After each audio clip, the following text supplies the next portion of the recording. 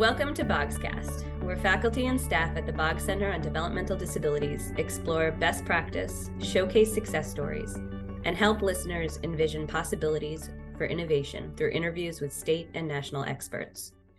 Part of Rutgers Robert Wood Johnson Medical School, the Boggs Center is New Jersey's University Center for Excellence in Developmental Disabilities and Leadership Education in Neurodevelopmental Disabilities program. I'm Jessica Short, Training and Consultation Specialist. In this episode, we'll be discussing community engagement supporting a meaningful life with Abby George. Abby George began her professional career as a special education teacher, but quickly realized she wanted to make an impact in the adult population of people with intellectual and developmental disabilities. Abby started as an employment consultant at Seek in Silver Spring, Maryland in 2014, and has become a subject matter expert in customized employment. Currently, she is in the role of customized employment mentor, where she gets to share her expertise with all programs at Seek and help staff understand that employment skills are vital for everyone, not just those receiving employment services. Welcome, Abby, and thank you for joining us. Thank you so much for having me. I want to start off by talking about the organization you work with, Seek. Seek is a progressive nonprofit agency located in Maryland, providing a wide range of community supports to help people with intellectual and developmental disabilities live lives of their choosing. I first became aware of Seek at a conference in 2018, where I listened to a presentation about how Seek's day services were provided completely in the community.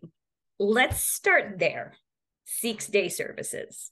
What prompted the move away from facility-based to community-based services? In short, we just thought it was the right thing to do. We really, our acronym SEEK stands for Seeking Equality Empowerment in the Community, right? So we say community in our name, and we really wanted to kind of live that mission and be authentic about it. So, we thought that's where people should be, thriving members of their communities. So that's great. And the acronym again is, what is the acronym again? So it's changed a little bit over the years, but back when this major organizational change was happening, it was seeking equality and empowerment in the community. We have substituted one of the E's now for employment, because that's nice. our next big mission. Very nice. That's great. I was so excited about Seek when I heard about them, but I never really knew what the acronym was for.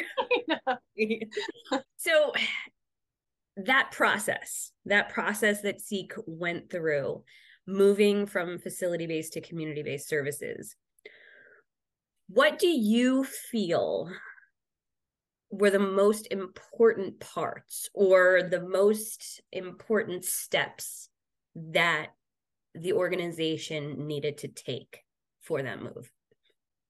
Well, it was bringing people along, I think, was the first major obstacle. And of course, I've only been at Seek since 2014, so I wasn't here when all of this was taking place, but I've talked to a lot of people with institutional knowledge who were part of this huge change. And without a doubt, the number one thing that they say is bringing people along, right? It's bringing, the first conversation was with DDA, like, hey, we no longer want to do facility-based stuff. We want to get people out in their communities. So, that was kind of the first conversation. And then it was with staff, because, that was a huge culture shift at that time, right? Moving out of facilities and, I have to go into the community now, and what am I supposed to do all day? Right. And I think families were, and people we support were probably the biggest obstacle or kind of challenge that we had, really getting people to buy into this philosophy that people belong in their communities. I talked to my colleague Steve Blanks about this at length, and he said a concern of a small group of families was, my child's going to die.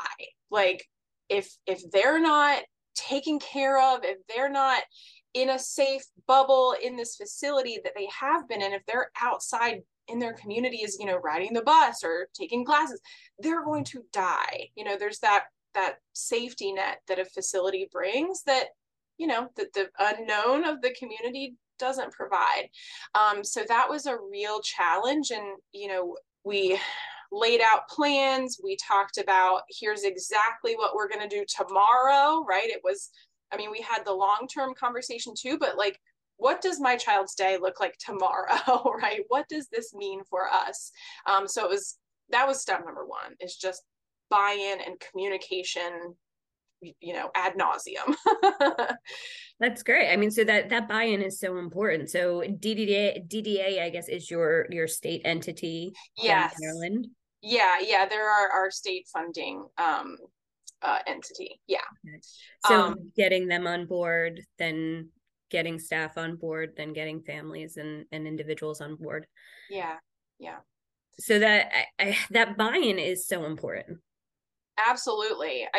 And that's with any major change, right? This was a major change, but it's with anything that you've got to bring people along. You can't just, bamboozle them with, hey, we're going to change the way we operate and we're going to change what this looks like. And you know what? Some people were fully against it, right? And they weren't going to get over it, and that's fine, right? SEEK had to be okay with losing some people as a result of this. And out of the 125 people we were supporting at that time, we only lost like 6 to 8 people that we supported. So, again, with all the communication we were doing and all the information sharing and really listening, that was a big part of it too. It wasn't just one-way communication. We were really listening to the fears and the apprehensions of families and people we support. But out of all of that, we only lost, a handful of people. And that's okay, right? At that time, it wasn't right for them. It wasn't right for their family. And that's okay. You have to kind of be flexible about that.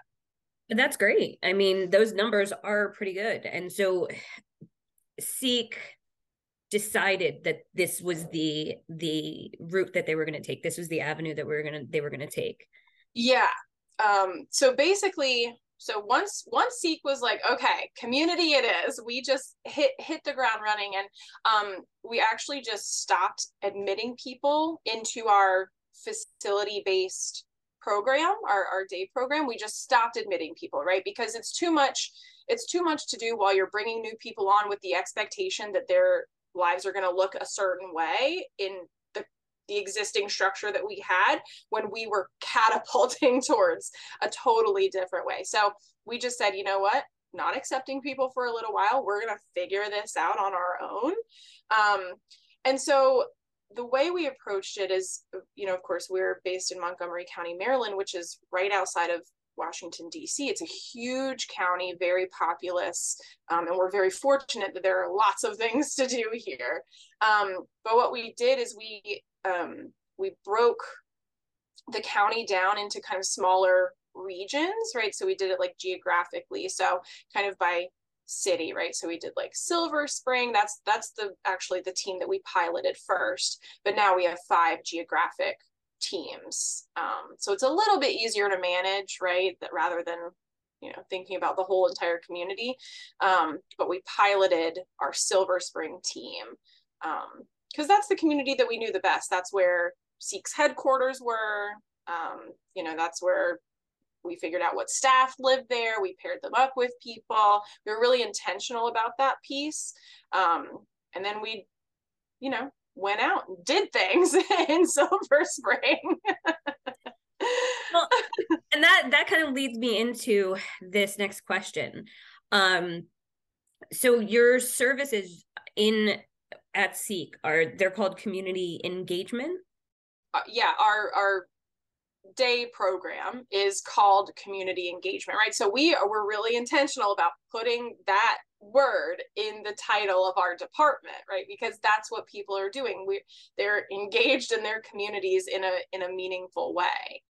Great. And how is the community utilized when providing those services? So you said Silver Springs was the pilot, and I guess that's the thing, like that pilot, how did that pilot start? You talked about teams. So the staff works as a team? Yeah, so the structure, we have a team coordinator, a team lead, right? And then we have our direct support professionals under them. And then I don't know what the ratio was at that time, but now it's usually 1 to 2, 1 to 3 at the most. And we tried to group people kind of by similar interest, right? So these folks love to be active. They like to like work out, exercise, that kind of thing. These folks like to be more indoors, maybe they're a little more introverted, more studious, or whatever it may be. These people like to learn and take classes and try new things. So we try to group them kind of with similar interest, so that we could create schedules that were person-centered. And so, yeah, we kind of just had people brainstorm, right? And knowing what's in your community, doing some research is, of course, vital to providing quality community-based services. But yeah, people kind of went out. We have a great local, a public library in Silver Spring. We have a really active downtown, restaurants and all sorts of stuff. We have great parks around Silver Spring. So it was just, we weren't too prescriptive about, you need to, from 9 to 10, you're doing this, from 10 to 11, you're doing this, right? We said, just go out, right? Go see what's around, go explore, go hang out, go spend some time in the park. And that was kind of how it started. And then as we became more familiar and made more connections, especially relationships are so important to quality community engagement. But then we got more intentional about it, right? So we can take a class here. There's a community garden here, so you can start to pinpoint things specifically that people can become involved in. But initially it was just like, yeah, go out and find some stuff to do. That's great. But I mean, that's a great start. It's, be in the community, be out there. Working and providing services in the community definitely requires a lot of autonomy and independence on the part of DSPs.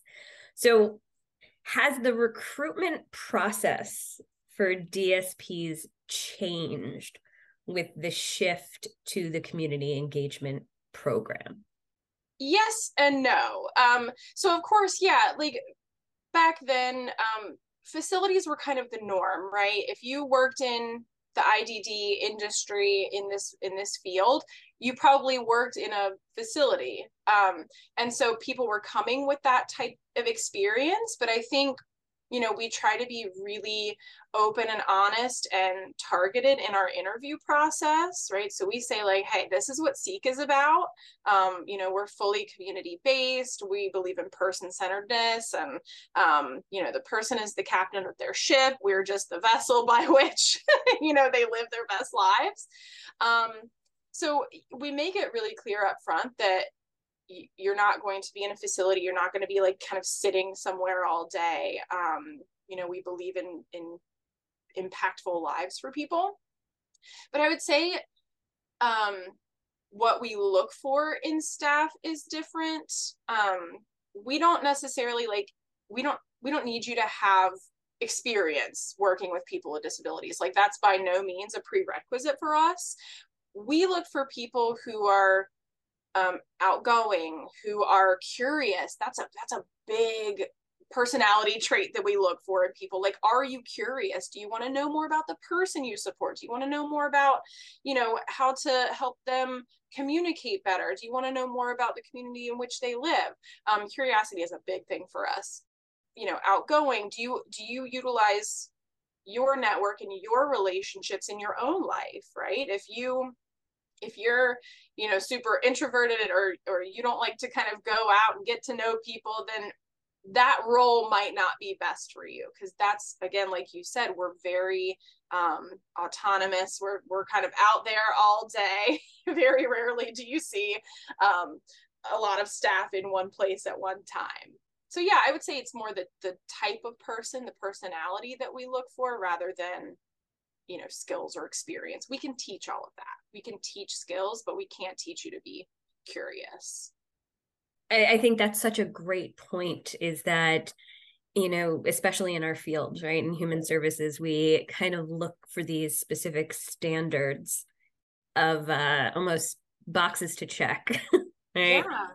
But the personality is something that you can't really train. Like really looking at the aspects that you can train and the skills that you can train, but the other aspects, that kind of innate personality for the job, that outgoing personality, that person that's able to support the person out in the community to build those relationships. Yeah, and we always talk about our recruitment efforts, like where are we recruiting, from what pool, like what different place, like what's the most creative place we can hang up a flyer, right? And we've talked about like, well, what are professions, like if we're looking at someone's resume, how can you tell if someone is curious or outgoing or whatever? And we're like, well, what type of professions require that, right? And it's usually like, bartenders, they always have to kind of work people and have to be curious about people, right? Hairdressers, right? You go to the barber shop or you go to the hair salon and it's just talk, right? Right. So yeah, we very rarely look at the experience. It's more about, again, personality, because you can't teach that. That's great. And that idea of curiosity, I think that's a really great point, especially when getting to know the individuals. And I think, let's talk about that. How important is getting to know the person that you're supporting when it comes to the community engagement services? And what are some of the tools that Seek uses to kind of discover who the person is? That's the most important part of being a direct support professional, is you have to be an expert on the person that you support. And we do that in a variety of ways. Again, that curiosity really plays into it. You have to, especially if the person doesn't communicate using words, or they have an alternative communication style that they use, that information doesn't always flow from, if a staff leaves and a new staff comes in, or and so you have to be really intentional about, I have to be able to communicate with this person first and foremost. So that's a tool that we use. We have a communication assessment, which we use for people supported. And it's, do they communicate using words? Do they use sign language? Do they have their own signs they use? Do they use gestures? And what do those look like? And how do I recognize when this person needs or wants something or is trying to tell me something? We also use like interest inventories, skill inventories, for new people who are coming in and they're working with a brand new person who they've never met before. What's a good starting place, right? What is this person interested in? If they're not, if they like to be around people all the time, probably taking a walk in the park by themselves isn't meaningful to them. That's not how they want to spend their days. Or if they hate coffee, why are we taking them to Starbucks every day?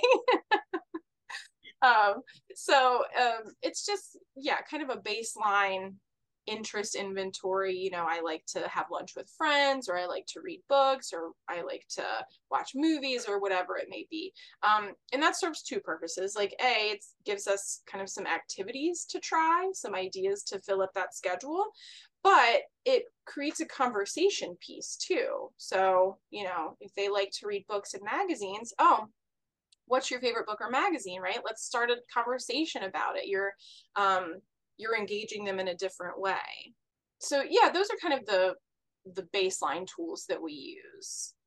So it sounds like Seek is really intentional from every aspect when it comes to the community engagement services, from the staff that are going to be providing the service to the individuals that they're matched with and the communities that they're working in. Yeah, absolutely. One of the biggest factors that we consider is relationships and networks. We really pride ourselves on being an active part of our community, rather than just being an entity in the community. And so we're all about relationships, and we've over the past couple of years done like neighborhood walks with Neighbors Inc. in New Jersey. And so they've really taught us like how to be really observant and to, I mean, it's not a crazy concept, right? It's not like there's a checklist or anything that you have to do. It's literally just getting out in your immediate community and just like talking to people, right? Being curious and making connections. And that's how we want people to spend their days, is getting to know people in their communities and for them to know the people we support too. Right. So engaging their communities, Yeah. engaging the people in their communities. What a great concept. Have there been times where staff have tried something with an individual that an individual said they would be interested in, but then it wasn't a great success? Yeah, They didn't talk have a to great every time. single one of our staff and every member of our employment team. Yeah, absolutely. And it's interesting too, right? Because I think, you know, a lot of people we support, or a handful of people we support are hesitant to try new things because they're very routine oriented, and this is all they've ever known, this is all they've ever had exposure to. And so a lot of times they're not willing to go outside their comfort zones. We just kicked off this person driven technology pilot at Seek, using iPads. And when we did our kind of kickoff event, we have 7 people we support and their staff participating in the pilot. And after the kickoff event, we would go and talk to people and say, how's it going? How are we using the iPad? And staff is like, they don't care about it. Like, they do not want it at all. There's nothing that they want to be a part of on this iPad. And so I think the key in any situation like that is making it meaningful to the person. So, you know, with the iPad, right, you think this communication app is going to open this person's eyes and they're going to be so into it. And it's like, well, they've had their own communication pattern for, you know, their 45 years that they've been alive. They don't want to try a new communication method. It's not meaningful to them. They've been able to get what they want for 45 years using the way that they communicate. Let's find a different way to make it impactful to them. It's all a learning experience too, right? So we learned from that, like, communication app, not going to work for her. She doesn't care about it. She already communicates.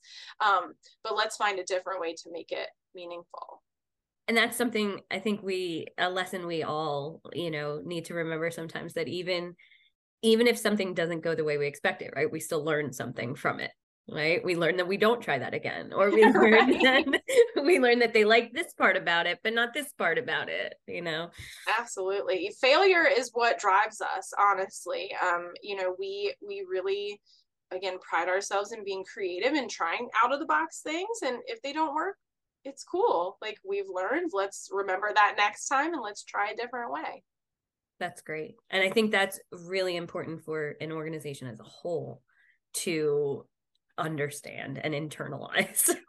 You brought up technology.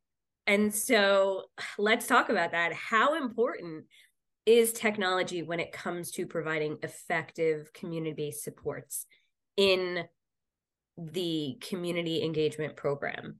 Yeah. So this is something we're just kind of switching our focus to now.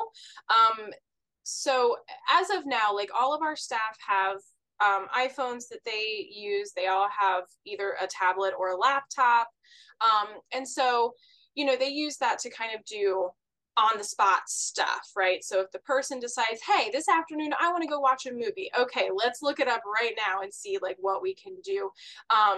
It's huge in travel training, right? So we're really fortunate to have a great public transportation system in Montgomery County. It is very confusing though. So it's good. We have an app that's developed strictly for this area, for public transportation. So we use that to plan routes. We teach people, you know, if they have a smartphone, you can, if you're on the bus, you can follow along, and each stop on the bus goes gray as soon as it's passed, so you can kind of know when to get off, pull the chain. But I would say we're going to be a lot more intentional in the next several months about using technology, especially as it relates to people being independent. In this industry, and I mean, again, we struggle with it too, is the people we support are so queue dependent, right? They're always looking to their staff to say, tell me what to do next, right?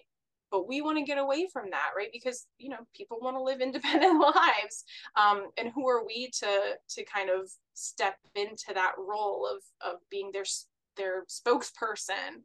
And so, you know, we're working towards people using iPads to order their lunch or order their coffee or go shopping online or watch YouTube videos about a topic that they're interested in, as opposed to us doing that for them.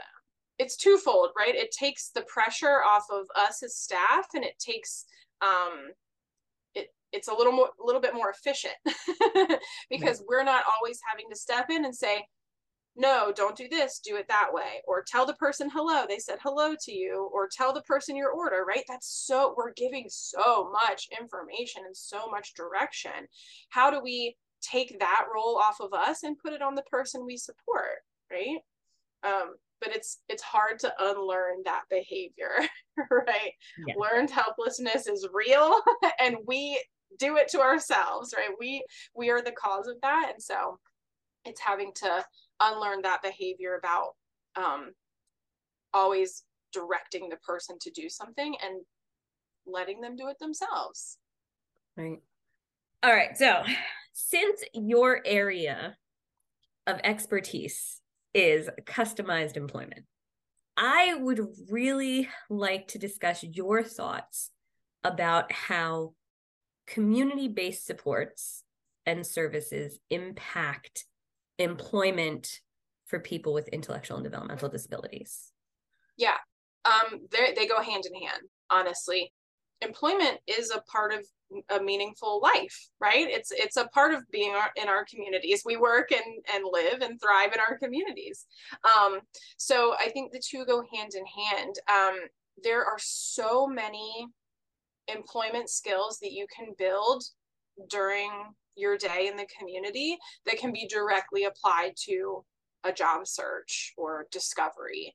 So, you know, I always like to use the example of, you know, even if a person isn't quote unquote ready for work, if they're not interested in work, we can still build up skills just by doing kind of everyday things. So, you know, if we take swim lessons, right? So the person, you know, goes swimming, that's their recreation during the day. You know, they have to go in, they have to usually greet someone, maybe at the front desk, they have to pay their money. They have to, at least at our swim center locally, it's multi-level, so you have to navigate.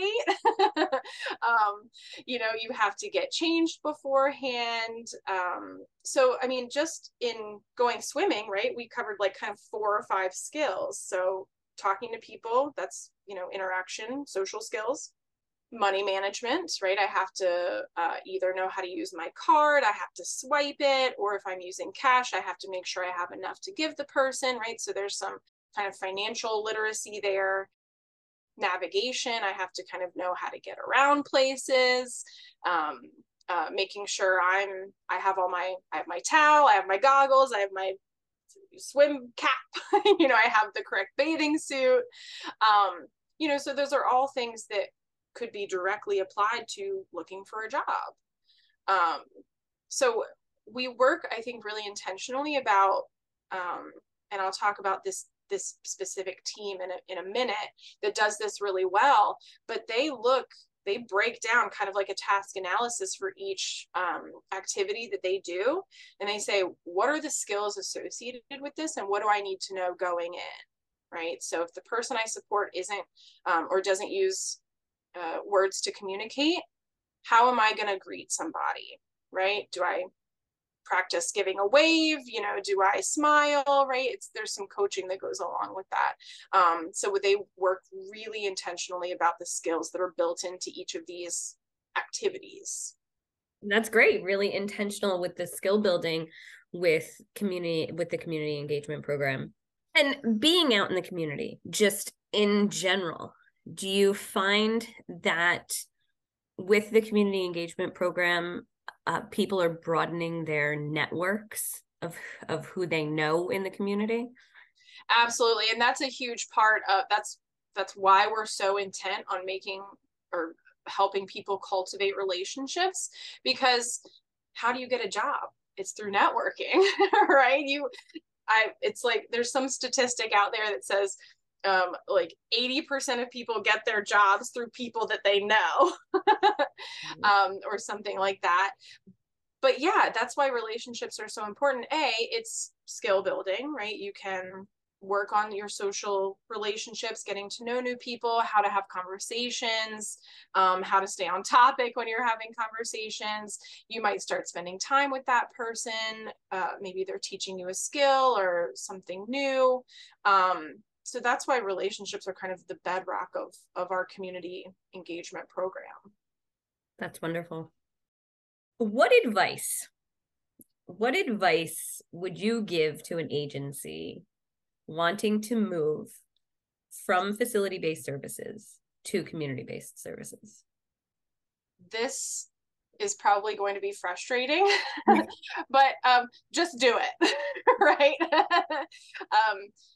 Just do it, right? So, but start small, right? So again, we piloted a group of 5 or 10 people first, to go out and kind of be in their communities.